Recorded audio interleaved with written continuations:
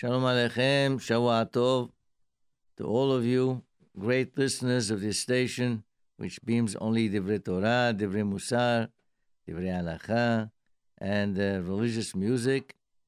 This is Rabbi Elbaz from SLC. I'm going to speak both about the parasha we read yesterday and somehow tie it with the holiday of Hanukkah. And by the way, happy Hanukkah to all of you.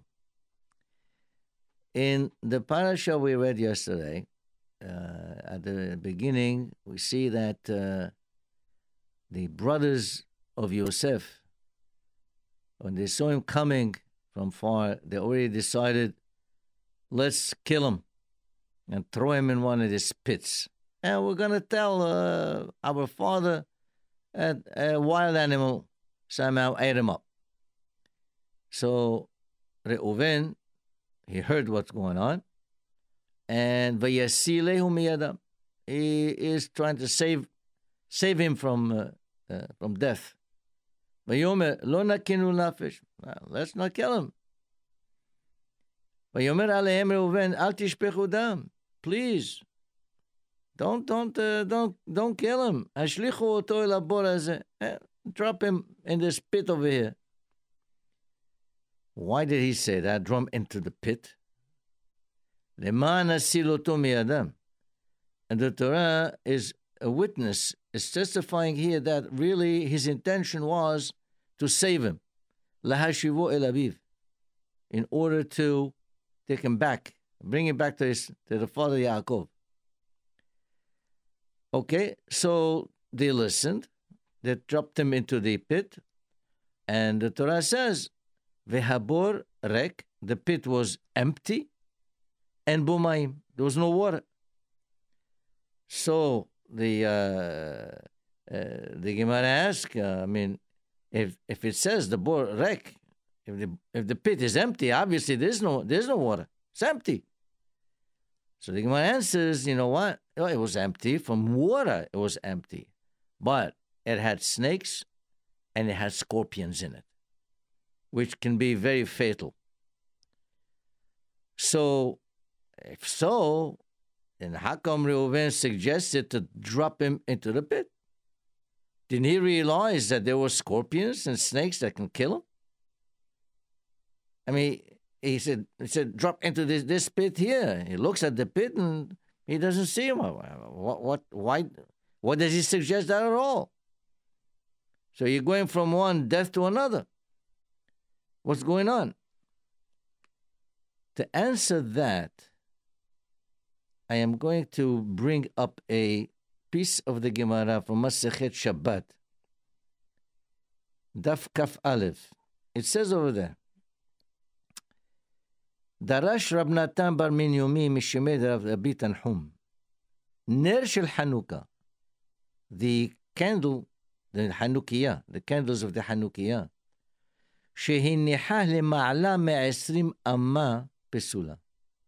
If you put the Hanukkah, you place it 20 אמה, up 20 amot, which is roughly at least 30 feet.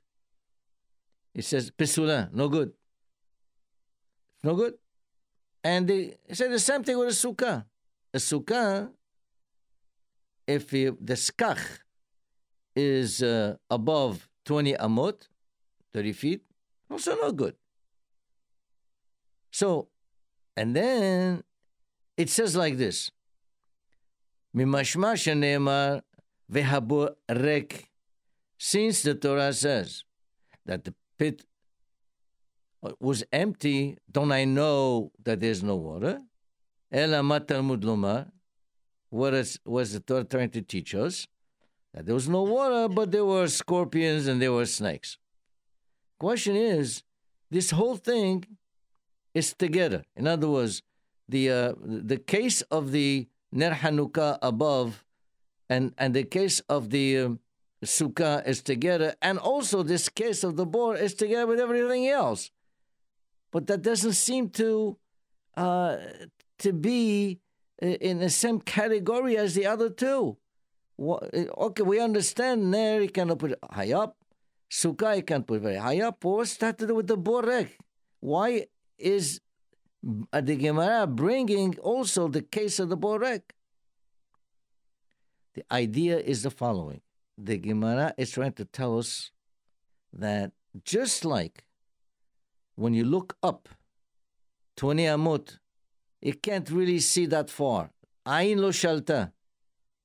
The ner is pasul because you can't really see that far. The skacha v'sukkah that high, ayin lo shalta. The eye doesn't go that far. Doesn't see. Not that it doesn't see it. It might see it, but it's not obvious. So therefore, just like in the height, ayin lo shalta, in depth also, ayin lo shalta. Meaning that if it's deep in more than 20 amot, then the eye does not really recognize that. So now we can understand why Reuven said to drop him into this pit, because when he looked, the pit was very deep. And he couldn't see the scorpions, he couldn't see the snakes. So he said, okay, drop him over here. Not a problem. That's good. It's fine. Now, we learn from here a very big lesson. From Reuven, we learn a lesson. The lesson is we must do our best hishtadlut, meaning our best effort. We give it our best shot. Strive to do the best we can to do something. The rest, it's up to Hashem. Reuven said, throw him into the spit. He couldn't see the snake, but maybe there were snakes. Well, it's not that he's not concerned, but hey, they were going to kill him. So the best that he can do at this point is, the best hishtadlut he can do is save him from the hands of the brothers and put him into the pit. And then the rest, Hashem, and it did help. There was a miracle. Nothing happened to him. This is saying a similar situation happened with King Hiskiah. Hiskiah Melech, he was a big tzaddik. He made sure in his kingdom everyone was learning Torah, and he was the Hachamim say he was almost like a Mashiach. Yet when he was sick, Yeshayahu Navi came to him and said to him, start already writing your will, because you're not gonna heal from, you're not gonna be cured from this.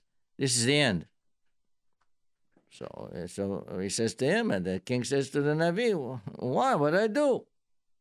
He says, you did not get married and have children. So King Hiskiah said, I saw B'Ruach HaKodesh. I saw with Ruach HaKodesh that my children are going to be Reshaim. And therefore, that's why I didn't get married. So Yeshaya Navi said to him, and it's very important, says to him, listen, you don't do what you see in the future. You do what HaKadosh Baruch Hu is telling you to do. You make your hishtadlut now. You try your best. You get married, you have children. You try to bring him up the best you can. What happens after that? That's up to HaKadosh Baruch Hu. It's not your business. Reuven did that.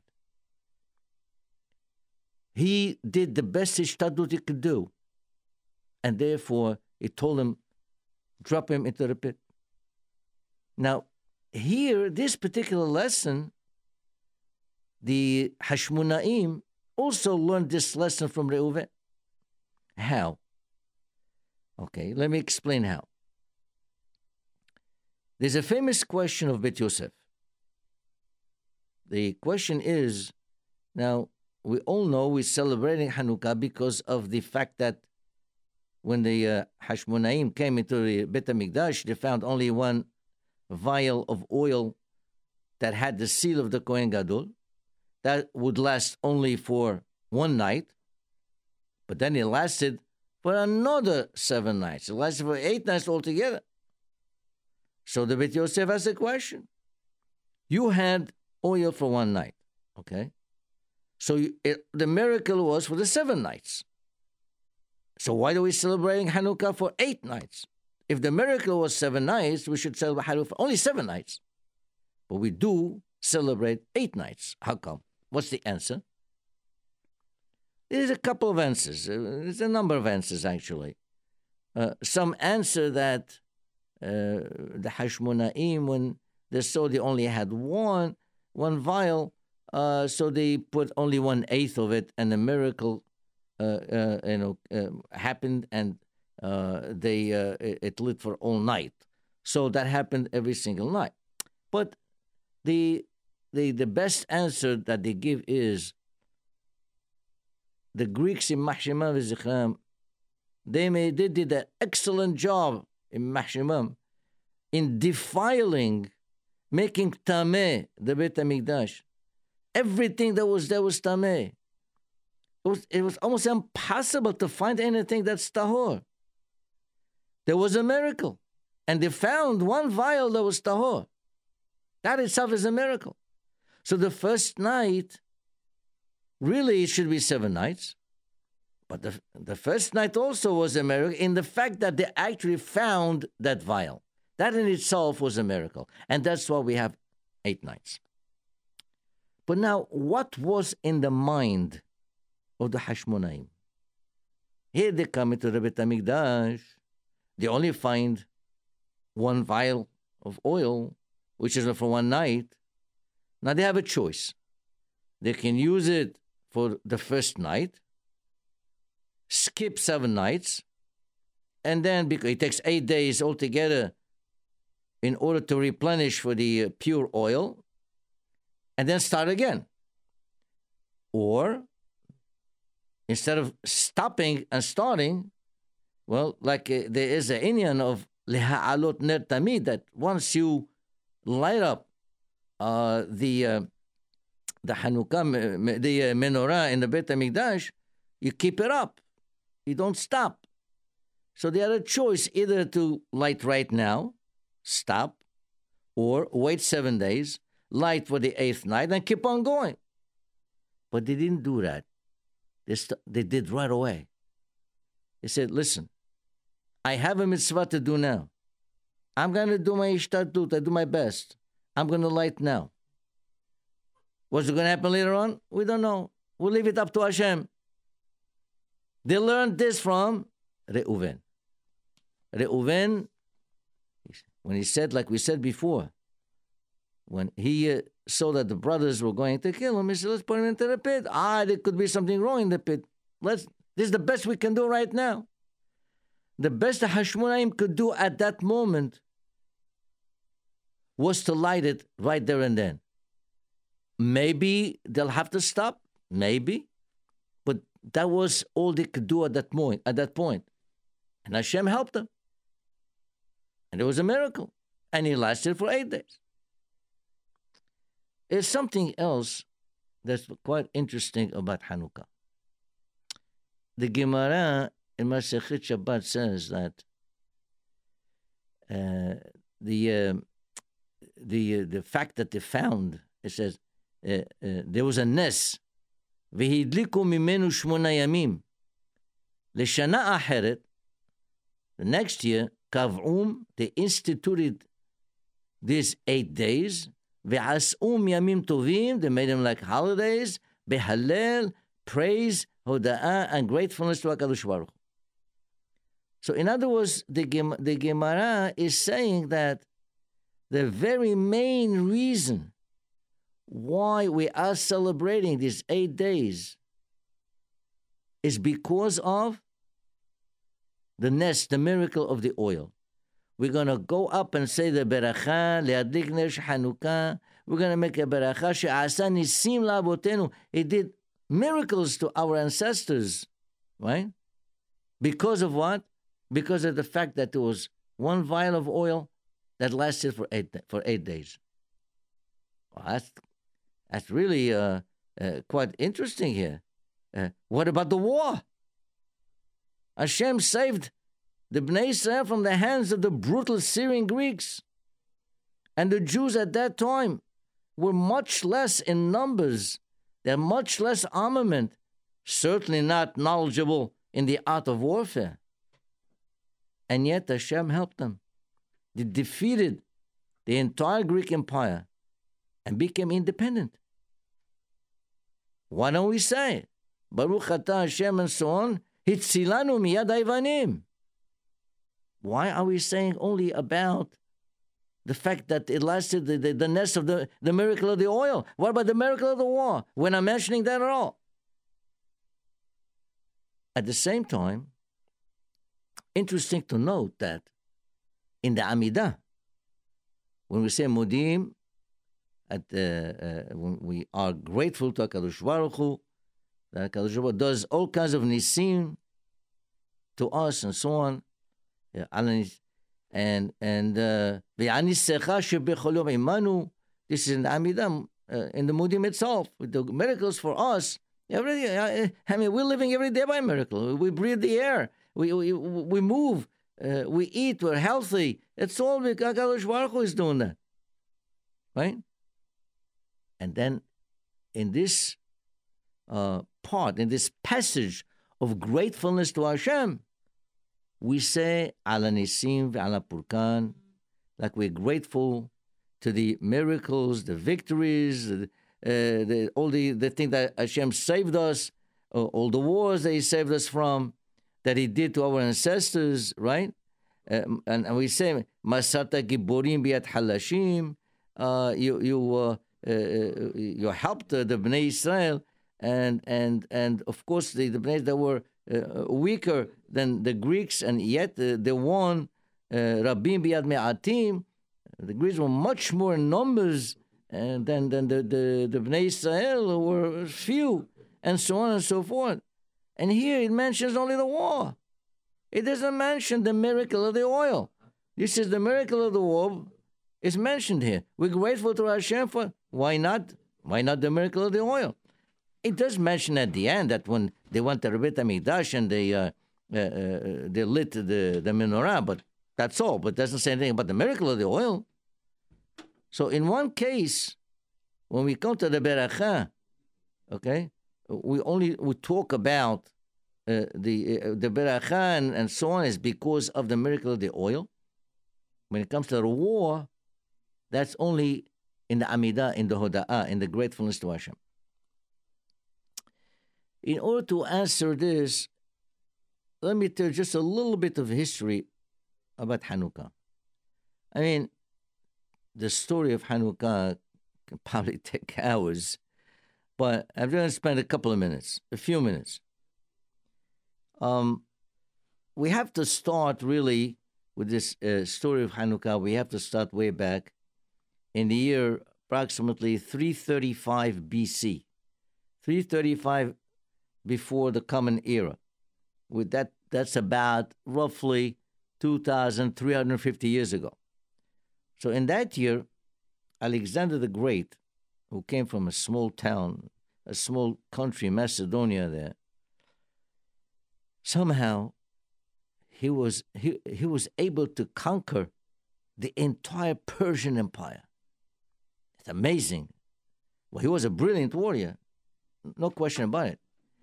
And he developed certain armaments of war, certain strategies and tactics of war, which the Persians were completely unaware of. So they were taken aback. And despite the fact that the Persians were much more numerous than the Greeks, the Persian Empire fell. For example, one of the things that he developed was, in those days when they were fighting, it was mostly, body-to-body combat. And they used to have spears. Normally the spears would be about 5-6 feet long, something like that. He somehow invented the idea of having a spear that's 18 foot long or 20 foot long. And this way, from way back, his soldiers will be able to hit the enemy.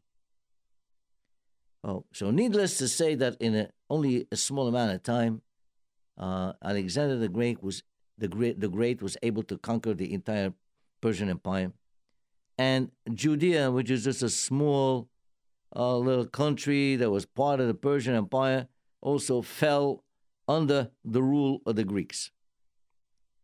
Now, Alexander himself was not so bad in the sense that he did not enact any edicts no gezerot against religion.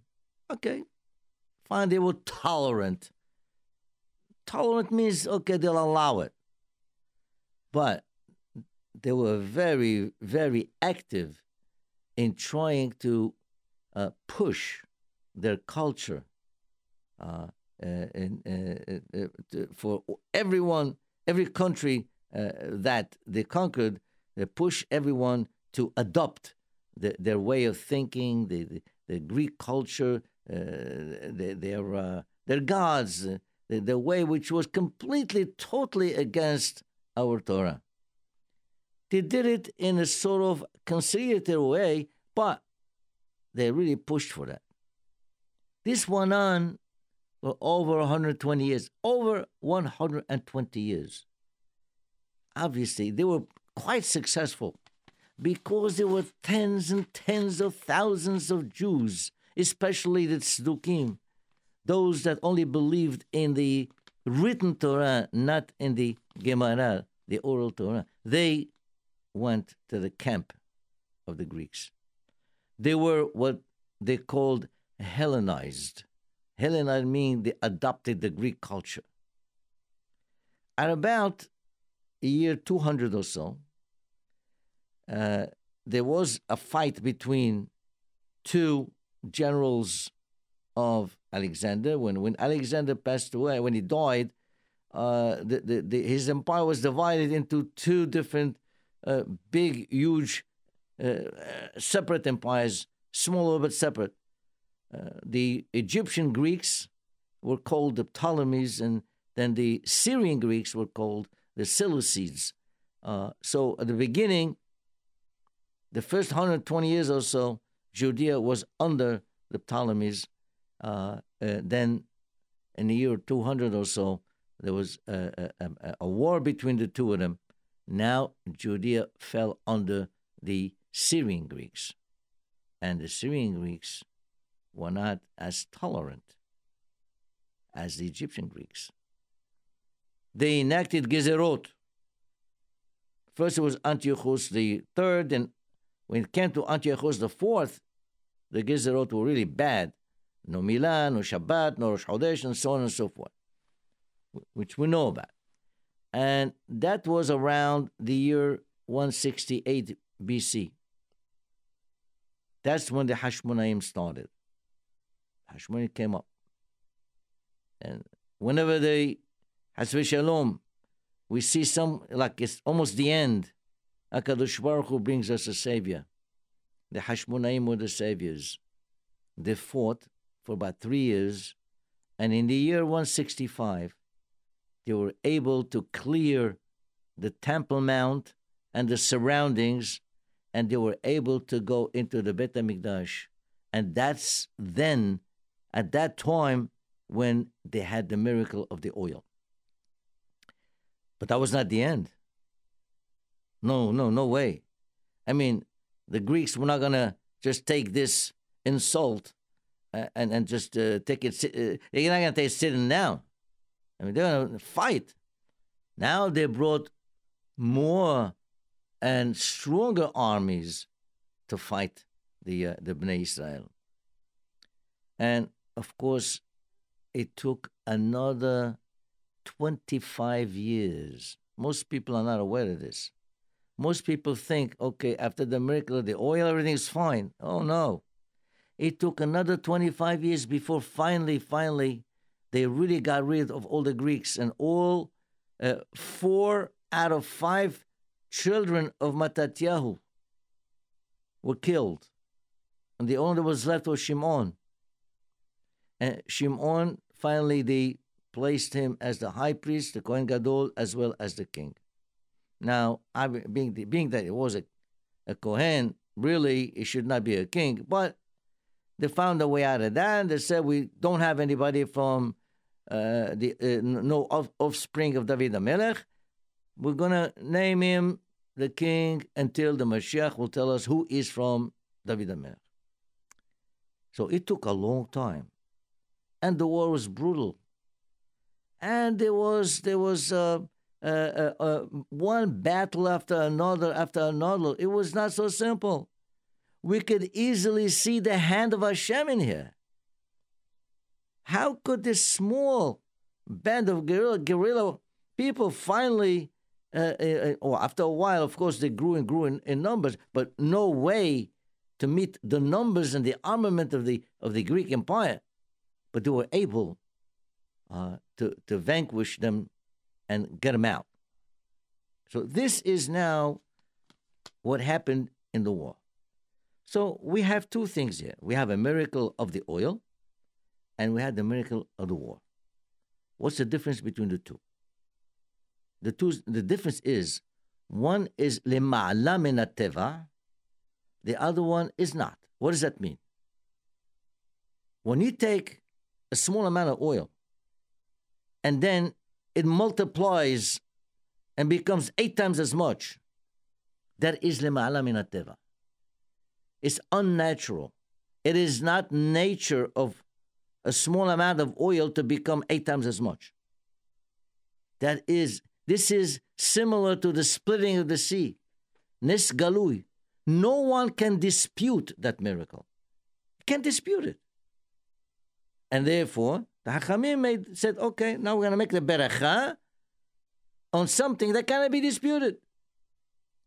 On the other hand, the miracle of the war, even though we all agree that it had to be with Hashgacha from HaKadosh Baruch Hu, but some people might somehow try to rationalize it.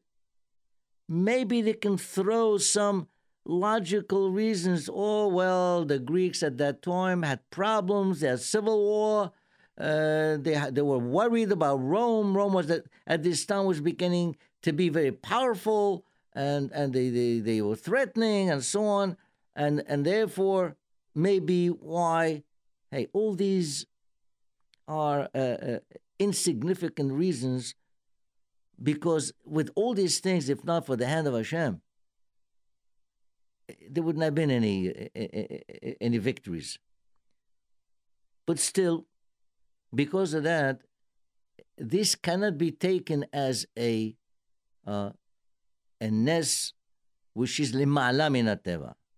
Just like Yosef HaSadiq, for example, he was Eved Ivri, a Hebrew and a slave. A Hebrew and a slave can't possibly become the viceroy of Egypt. It can't happen. But it did happen.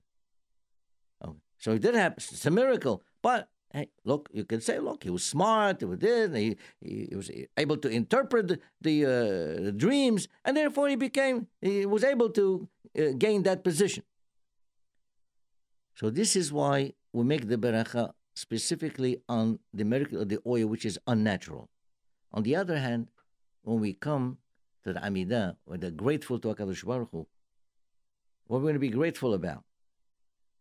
That he helped us for almost 30 years of war? Or the fact that he gave us an additional 2 gallons of oil? So the gratefulness here has to be the other way. HaKadosh Baruch Hu helped us all through the war. That's why. But there's one thing we should learn from here. That there's a lot of nisim that Hashem does to us as an individual, to the community, to Eretz Israel, to the land. Every day there are miracles. We don't realize them. We say, we say it in the Mudim. Every single day. The kindness of Hashem is infinite. We have to realize that. And when you say Mudim Anahluach during the Amidah, let's not just read the words like empty, hollow words. Let us think seriously what HaKadosh Baruch Hu is doing to us every single day. Then we can appreciate also what HaKadosh Baruch Hu did to our ancestors, not on an individual basis, but on a nation basis. So I'm going to end up with this, and I'm going to again ask everyone to please try to help this organization, this radio station. Try to help them as much as you can contribute. It'll be a great help. And of course, if you have any simha, please contact our office. We have a beautifully renovated social hall that can accommodate any simha that you have. Shalom Aleichem, Shavua Tov, Hanukkah Sameach.